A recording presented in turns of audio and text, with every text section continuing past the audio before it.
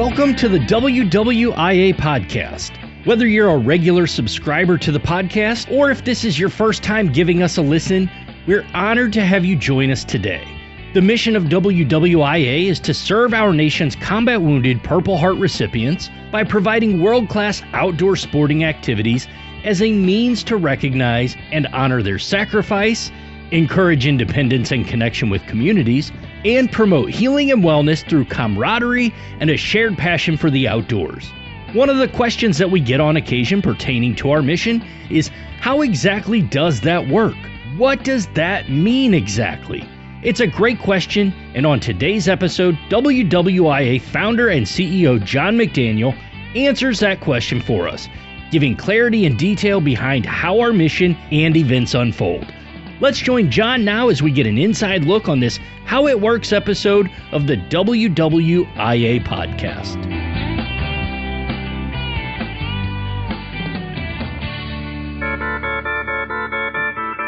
Yeah, so here I am in the AIR stream. You can hear the music in the background. I'm at MacDill Air Force Base in Florida, in Tampa, in the AIR stream, recording the podcast. And happy to be doing it, too. So what I thought I'd do today is talk a little bit about how it works. You know, the foundation. Turn that down.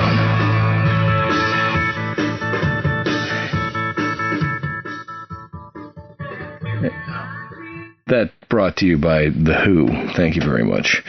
Yeah, so I thought I'd talk today about, you know, how the foundation, you know, how it works, how the events work. It seems to be something that comes up, you know, not infrequently, and especially, you know, as the organization grows and people want to know more and more about what's really happening out there and, you know, why it works and what's really going on. I've had people come up to me and say, you know, I don't even know what you're doing. And they go, well, you know, that doesn't happen so much anymore, but, you know, it used to happen quite a lot. Like, okay, I got it. You got this thing going on with these veterans, but what are you really doing? And so today I thought I would spend a little bit of time of your valuable time and describe what's happening out there, what's really happening. So I'll just call this, you know, how it works. And so, you know, at the end of the day, I kind of describe, you know, a standard WWIA mission, if you will, you know, how it's devised, how it's planned, and how it's executed, and then the follow-up. And I guess I've always described that as sort of, you know, in baseball terms, as the wind-up, the pitch, and of course the follow-through. So that's what I plan to do today is chat about, you know, these activities that we're doing, and maybe there'll be somebody out there that says to him or herself, you know, I could do that, or, you know, I'm interested in doing that. And so, you know, to kick it off, I thought I would, you know, would mention a testimonial that I discovered last week, late last week. I was piling through. I was in the office there in Apollo Beach, and I was piling through some old financials, trying to sort through, you know, what should we save and what should we throw away, you know, or purge a little bit. And I found a testimonial from a Vietnam veteran, and I'd have to go back and look at the date, but it's at least 10 years old. And it's so amazing to me sometimes how you know, I will get a hold of something and go, you know, this person has grabbed onto something that we're doing that is important or highlights an aspect of our mission set that I would not have thought of.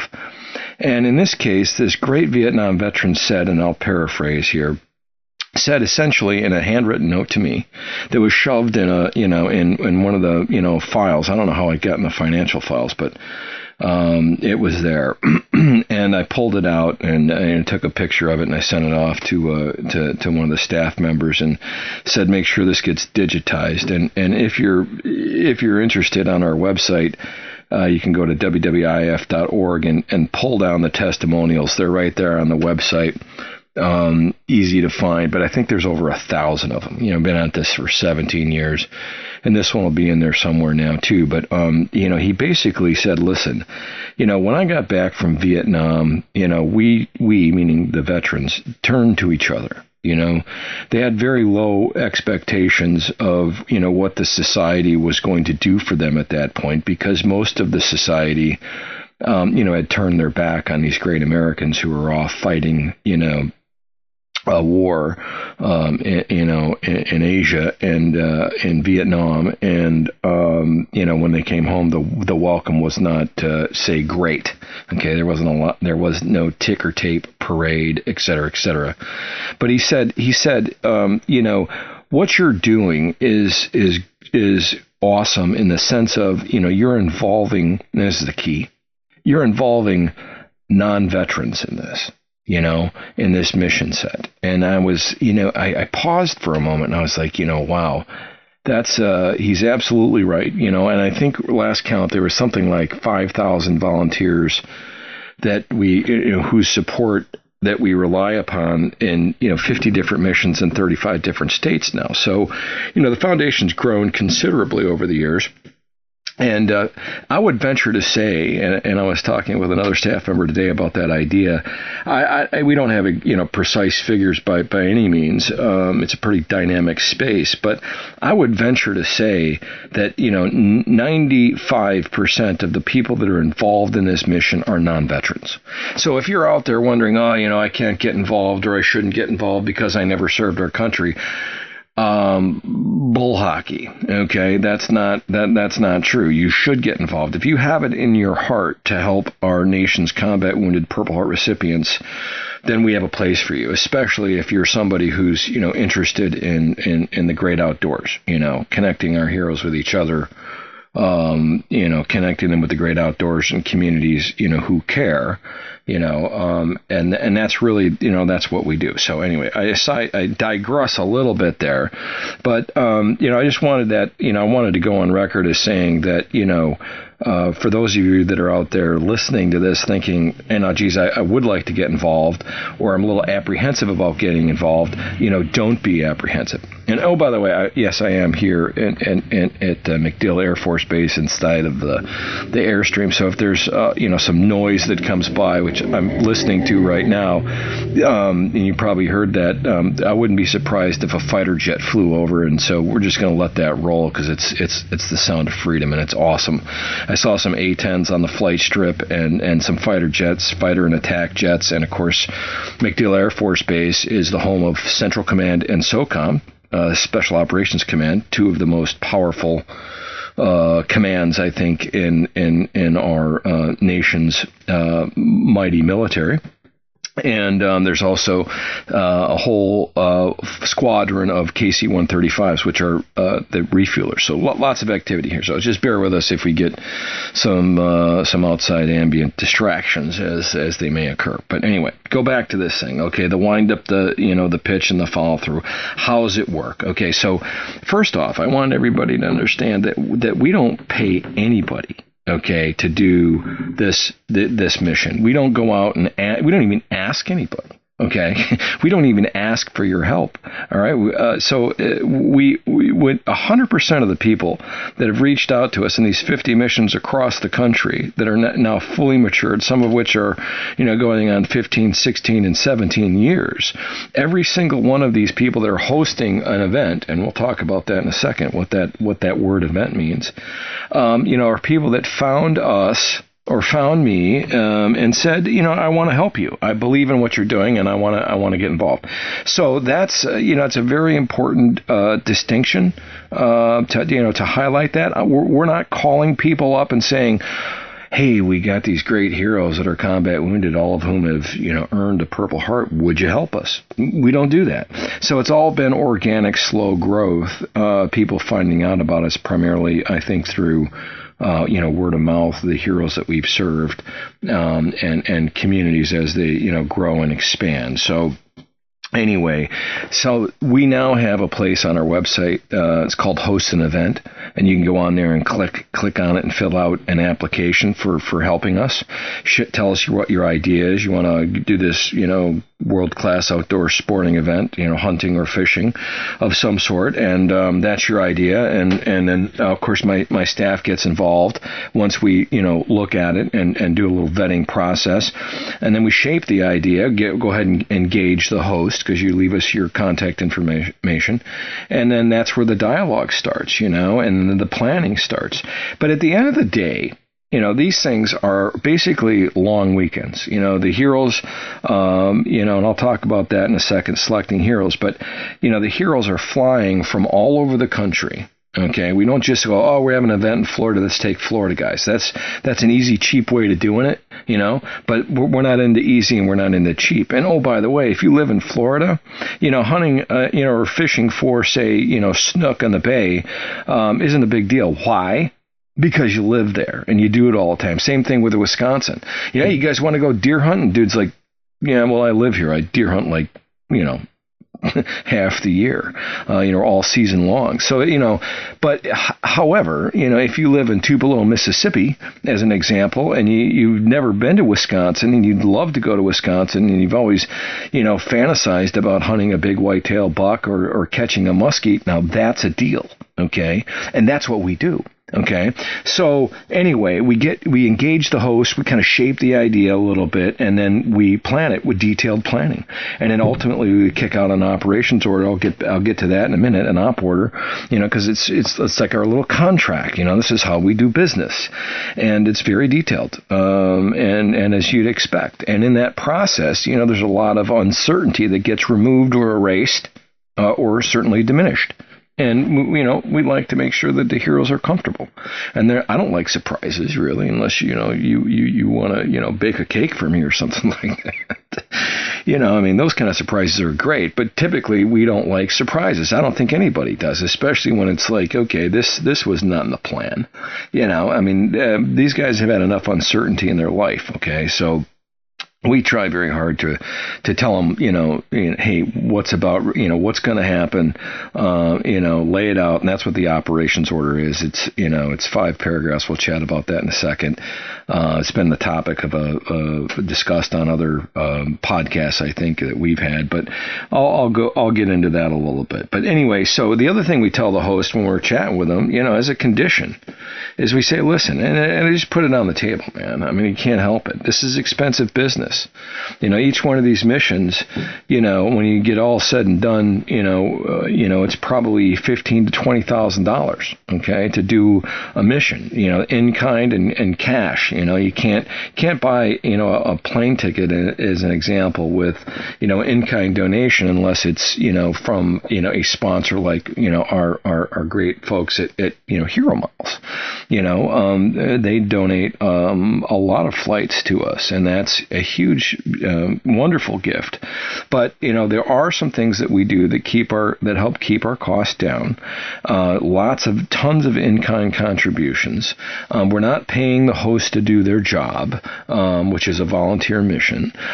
So a lot of the expense, if you will, is absorbed in an in-kind contribution. That's how we're able to do that.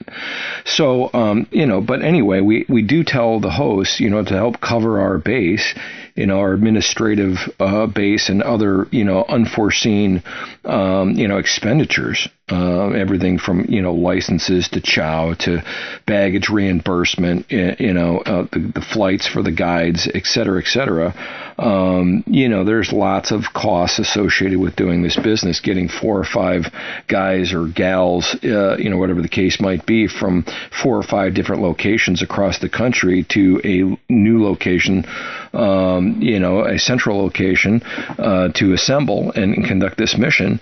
That's expensive business, to do that and to do that properly. So we do tell our hosts up front, hey, listen, we want you to engage your community and do a fundraising activity. If you got deep pockets and you don't mind, pulling $5,000 or $6,000 out of your pocket, to start with, hey, boo shakallah. That's fantastic. I don't really care, how you do it, but I'm asking you to do it because it's important. We can't do this. We can't grow without it. We can't be in, we can't, the operations have got to be in the black. Okay, and that's just the bottom line. There's a business component to it that makes this, that makes this wheel spin, and we very politely and graciously say, please do a fundraiser for us with a target of $5,000 or $6,000.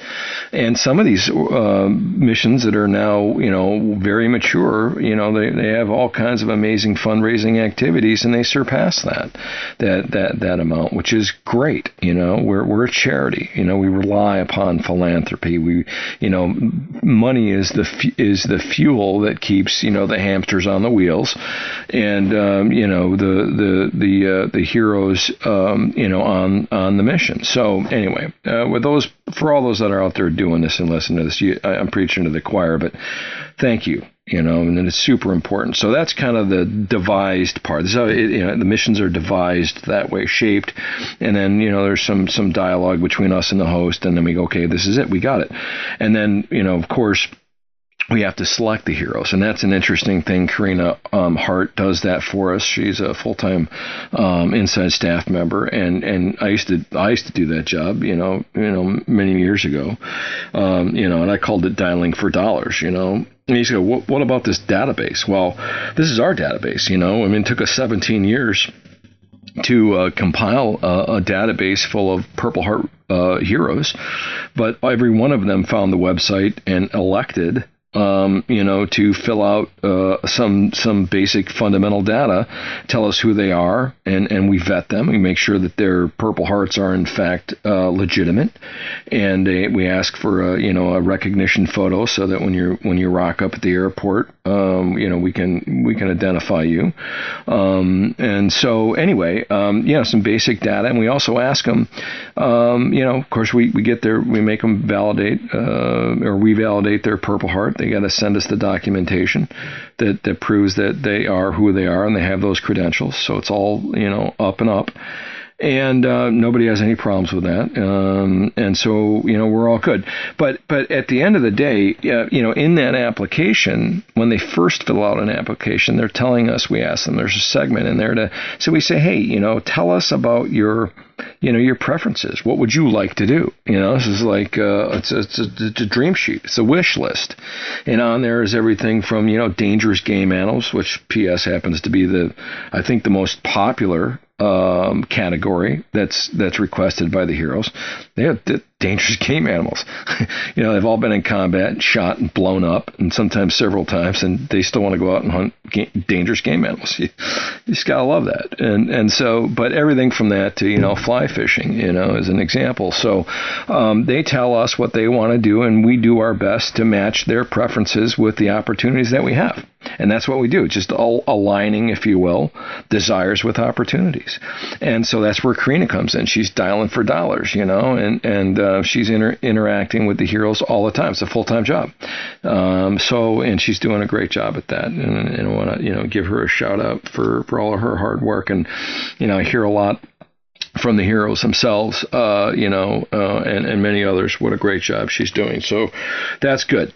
All right. And so the operations order, that's next. Once we've got the plan, an operations order's got 5 paragraphs, typically 6 now if you want to count safety. And I think we even added a 7th with, the pandemic and the Rona. But anyway, the basic components of that are, the situation. We talk about the weather. We talk about the terrain. We talk about, the environment that they're going to, see when they get there. And then the mission. All good missions have at least in military lingo, have basic components. The mission statement is near and dear to my heart, and I think all businesses should have a good mission statement, and I think we certainly do. And thou shalt not stray from that. And if you do, you can change your mission. You got to change a few other things too, right? But we haven't changed our mission of providing world-class outdoor sporting activities to our nation's combat wounded Purple Heart recipients in 17 years, and that's just a segment of the mission statement. But it contains the essential components of the who, what, where, when, and why, and the purpose. Why are we doing it? Okay, so that's all in there. They're used to that language. They like it, and that shows up And then the third paragraph is execution. How are we going to do this? And we usually have a daily schedule, day 1 through, 4 or 5, whatever it is. And we outline that by hour. We leave plenty of time in there, flex time and this kind of thing, so that we can, react to the circumstances and the situation as it's changing often, based on lots of things like weather and events that could not, be foreseen. So anyway, there's always enough wiggle room in there and for creativity and some downtime and this kind of thing. But then, paragraph 4 is our service and support, and it talks about lodging, it talks about meals, it talks about what to bring in your packing list and all this kind of thing. And then paragraph 5, is your signal and communications, right? Okay, so who are you going to call? What are the numbers? All of this, linking up instructions with your guide. And there's tasks in there too, tasks to the guides, tasks to the hosts. That's all in paragraph 3. So, these things are like 5, 6, 7, 8 pages long, and it's sent out to the heroes and the host and select community members a couple weeks prior to execution. So there's our operations. I'm giving you the formula to Coke. Okay, that's how we do it. And it seems to be working. It has worked very, very well. And super proud of everybody who's part of this process. But as I said earlier in the podcast, I think the key to this thing is to reduce anxieties for the heroes and uncertainty, or the uncertainties that create anxiety, right? Most of them hate to fly. They hate the whole, experience of flying, which, I can understand. I don't like flying. It's dealing with the airports 9 times out of 10, is not really a pleasant experience. And so I understand that. So we do what we can to, reduce the uncertainty. Our guides, and I'll talk about the guides in a second here, but the guides that we have are there when they assemble at the airport. When they fly in, we have a guide there. Okay, or maybe sometimes the host is there, and we're there to receive them, and that's their reception. Hey, welcome to Wisconsin. Yeah, welcome to Florida. Wherever you might be, we're there. When you get there, we assemble, and then we provide ground transportation to the host site. Okay, which sometimes that might be a 30-minute drive, and sometimes it might be up to 2 or 3 hours, depending on where we are in the world. Some of these sites are quite remote. So that's really kind of cool, because when you're driving with a car or truckload of dudes and dudettes, you can't help but get to know each other. And so there's a lot of ice breaking and, forming, storming, and norming that's going on that helps reduce some of that tension. But by the time they usually get to the site, we've broke the ice, and the guys are telling all kinds of stories. And, I've even had guys take their legs off, in my truck and go, hey, sir, you mind, I take this off? I'm like, absolutely, man. I can understand you've been flying. It's a little uncomfortable. Take it off, And so, you just got to be prepared for anything. But if they feel comfortable enough to do something like that, you're probably doing pretty good. But, the guides, I'm going to talk about that. That could probably be a podcast in itself. But, we have 21 guides, WWIA certified guides, trained and certified guides on our staff. Okay, well, what does that mean?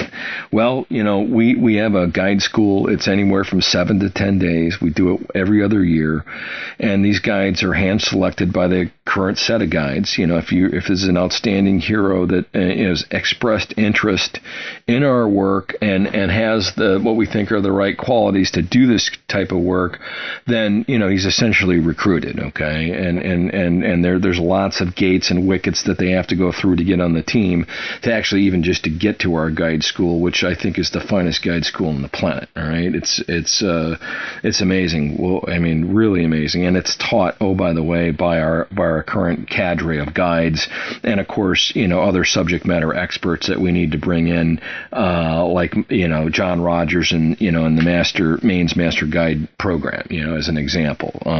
We do CPR, we do life-saving measures, we do everything from how to handle a guy that's not doing good. Maybe he's just not all there and needs some support or some help.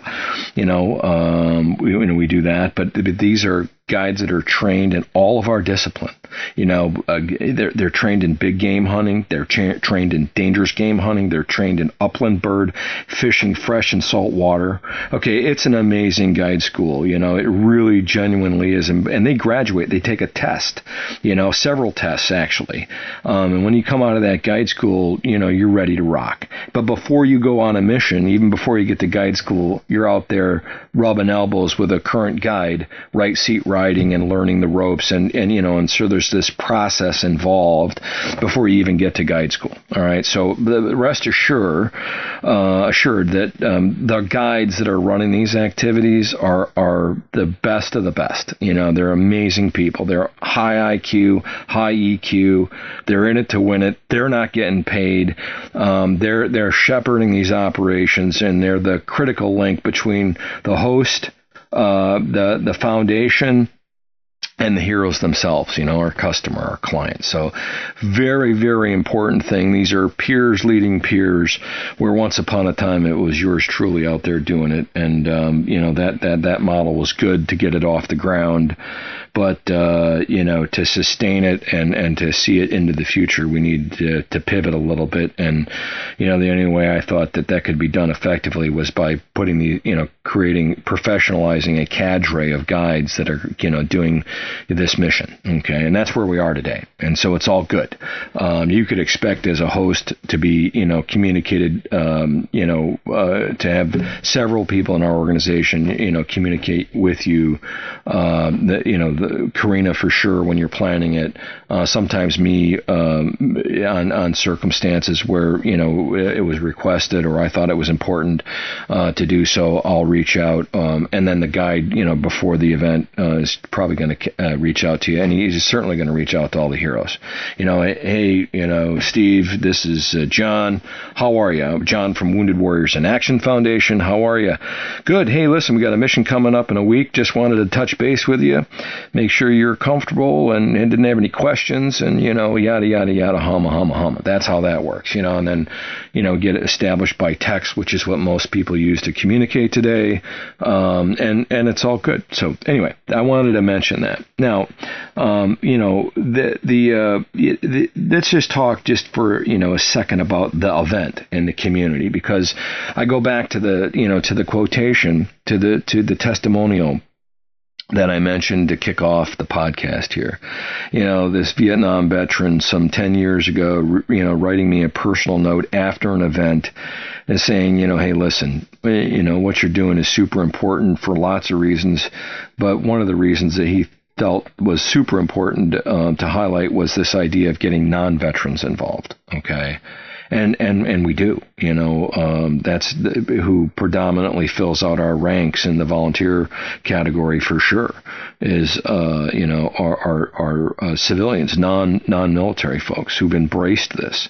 And why have they embraced it? Mostly, I think, because many of them did not serve. Maybe wanted to serve or had somebody in their family that served, or couldn't serve, but just respect or didn't want to serve. That's fine. I don't care what your reason is for not having served. It's such a small percent of our society anyway. It's like 7% of people in our society ever wore our country's uniform, whether it was Army, Navy, Air Force, Marine, Coast Guard, Space Force, fill in the blank, so anyway, it's super important that folks who are interested in supporting what we're doing reach out to us, take that first step, and then from there it's just it's easy. We make it super easy.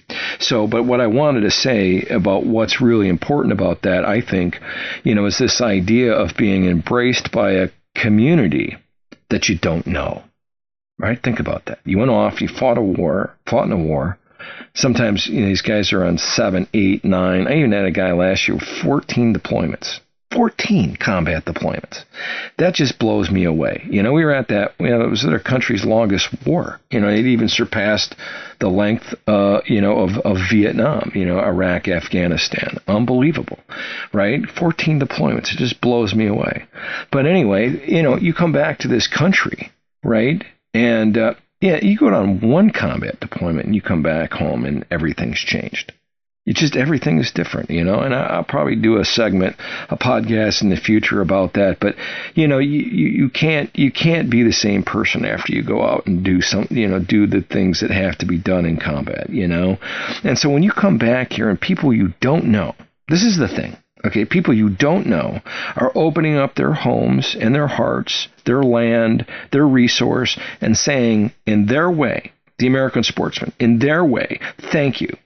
Thank you for what you did. All right, I'm going to cook you this great meal. I'm going to give you access to my prime property. I'm going to do everything I can to make this a memorable event. Okay, and I think that's super important, right? Positive memories. Right? That's how you supplant, and suppress bad memories. They can be replaced with good memories. And I know that, when people who you don't know in communities you've never been to are saying thank you in that kind of way, inside it does something to you. It makes you feel like, wow, what I did, was valued. And that's all they want. Nobody wants to go do that job. It might look glorious on TV with all the glorification that you see in war movies, but it's not. It's not that way. It's oftentimes horrific. And that right there, those memories are going to be with these guys forever. All right, they just don't go away. You can't push a race. All right, and so to come back here. And even to juxtapose that with what happened, in when the guys came back, from Vietnam, fast forward the tape 40 years and things have changed. Thank God. Thank God that the vast majority of our society, has welcomed these great Americans home. There's all kinds of programs and things for them, and it's great. It's really, really great. So anyway, I think psychologically there's something very, very powerful and positive about that welcoming. Coming to a place, coming to a community, meeting people you don't know, and who are, just opening up their hearts and their homes and their resource to say, thank you, welcome home. What you did was valued, okay? And that continues to this day, and you can't do enough of it. So if you're interested in getting involved, by all means, do that. Reach out to us. So the other thing I wanted to say, which is kind of interesting here, and I have to credit one of our hosts, Shelley Cohen, for this, but she talked about the table, okay, as in the kitchen table, as a metaphor, you're not going to be judged. Okay, and that's the thing about this space. It's safe. You say, well, what are you doing? Well, you're out there hunting and fishing. Yeah, not so. Yes, but that's it's sort of incidental. All right. I mean, it's the attractor. Yes, we're hunting, and yes, we're fishing, and yes, these guys are going home with game, meat, protein for their family, and for the most part, if they were successful, and that's a very important piece to this, no doubt about it. But the vast majority of the time on these missions is not spent in a tree. Okay, it's spent in getting to know people and sharing stories and letting your guard down and maybe venting or maybe exercising the demons, in a way that makes you somehow more whole. Okay, that's what's happening on these events, mostly because they feel safe. And our guides have seen it, been there, and done that. They're all combat wounded. Our guides are 100% combat wounded Purple Heart recipients that we took from our ranks, the best of the best. And like I said, they're trained. Okay, and so they're there to facilitate. They're there to run interference if it ever needed to be run. They're there to help a hero who's got a crossbow that he's not familiar with or she's not familiar with because the host said, don't worry about it, I got crossbows. Well, okay, that briefs well. Okay, but how do you really handle this thing? Like how do you render it, effective and safe? How do you properly discharge it? Et cetera, et cetera, et cetera. I mean, we're dealing with firearms for the most part, most of the time. And so that's what these guides do. They're masters of none but jacks of all kinds of trade. if you will. And so anyway, I wanted to talk about the table as the metaphor for a second, because I think, and God bless you, Shelley, for bringing it up, because, the table is really important. It really, really is. That those meals in the evening, when we're all sitting around a table and breaking bread together, and you become like a family. And that's, it's a missing part in most cases of something that it's a missing piece that helps make them, whole. It helps make them comfortable. And it's just really, I think, a super metaphor. So anyway, there's lots of that kind of thing. And then, of course, there's after the mission, we disband. We say goodbye, to each other. The heroes are taken back to the airport, and we don't ask them to do much.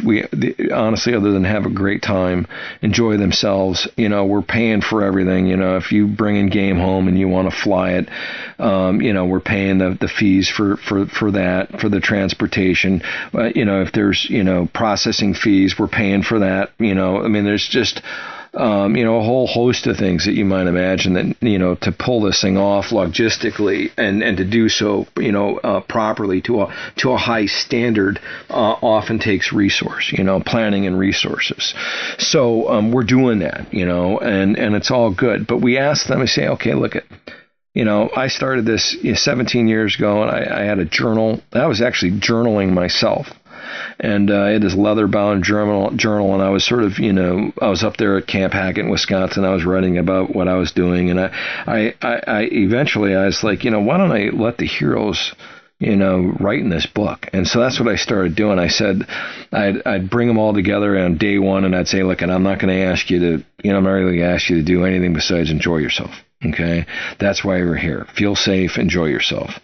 This is your weekend. If you want to stay in, if you don't want to get up at 4 o'clock in the morning and go duck hunting with us, and you want to stay in bed and hang out here in camp with me, you can do that. All right, I'm all good with it. But the only thing I'm going to ask you to do, besides get to know your buddy and have some fun, is write in this journal. And all I'm going to ask you to do before you leave is scribble some things down on one of these pages and tell me about your experience, okay? And everyone says yes, and they all do it, and they pass around the journals. So I filled up 3 journals eventually, and then, with the guides, we ended up getting them all journals. The hosts have journals, so there's tons and tons of, first-person testimonies. You want to know whether or not our stuff is working? You want to know whether or not, we're doing good? Read the testimonials. They'll blow you away.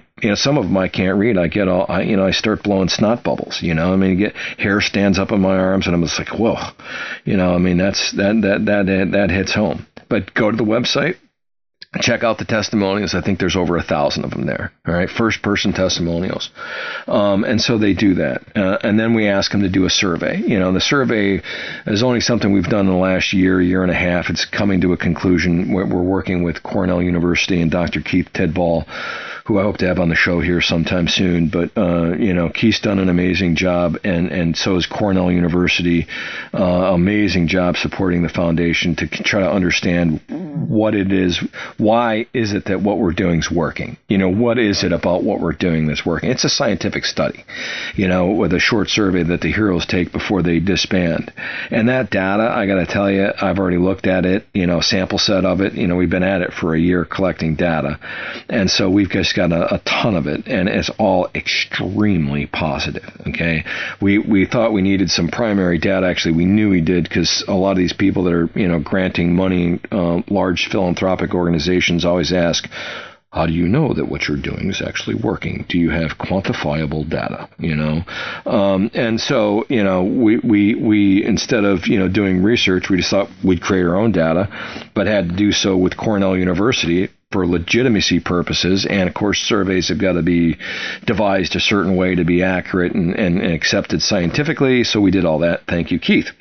And so that's the other thing we ask them to do. And so that's all out there. Now, what do we do after? So the wind, here's the wind up, the pitch, and then the follow through. Okay, so the follow through here, as I wind this podcast down, is we the foundation, the inside team, do what we call AARs and hot washes. And an AAR is an after action review. And a hot wash is sort of a chat, okay, that facilitates the formal AAR. And so Karina and the host and the guide all get on the phone and they chat about what happened. Good, what was 3 things that were good, 3 things that needed to be improved, sort of thing, that format. But in language that most business people might get or understand, it would be, to cap. Why do we do that? All right, and that's my question. Why do we do that? Well, I'll tell you. We do that to capture the best business practices, and we go, I didn't think about that. Or, oh, okay, that's a good idea. Let's do that next year. And oh, by the way, I think like 99, it's high. I don't have a statistic, but I know it's like as high as like 95% or higher of the hosts that do an event do another event and they repeat customers. The hosts are. And these are volunteers, people that have reached out to us, as I said earlier. But there's an amazing success rate, the successful repeatable process. That's what you're after in business. And I don't care if you're making widgets or you're providing services for combat wounded, that's your success formula. You got to find the formula. You got to dial in on it. You got to make modifications as you need to. But once you get the formula for Coke, keep it. And just drill on it. And that's what we do or attempt to do. And the AAR hot wash is part of that to capture best business practices. Okay. And then we rinse and repeat. And that's what we do. And so anyway, I wanted to just, touch on here, what is it that we're doing? How's it work? I got that question a lot. So, I really hope this podcast was informative. I hope you enjoyed it. I certainly appreciate you listening to me run my gums, flap my cake hole. And your support's super important to us. And we thank you for all that you do. And I certainly appreciate your time. I hope you have a great day. Thank you. To learn more about the mission of the Wounded Warriors in Action Foundation and how you can get involved, please visit our website at WWIAF.org or follow our social media pages on Facebook, Instagram, Twitter, and LinkedIn. Thank you for listening to the WWIA podcast and for helping us honor, connect, and heal our combat wounded Purple Heart heroes through the power of the great outdoors.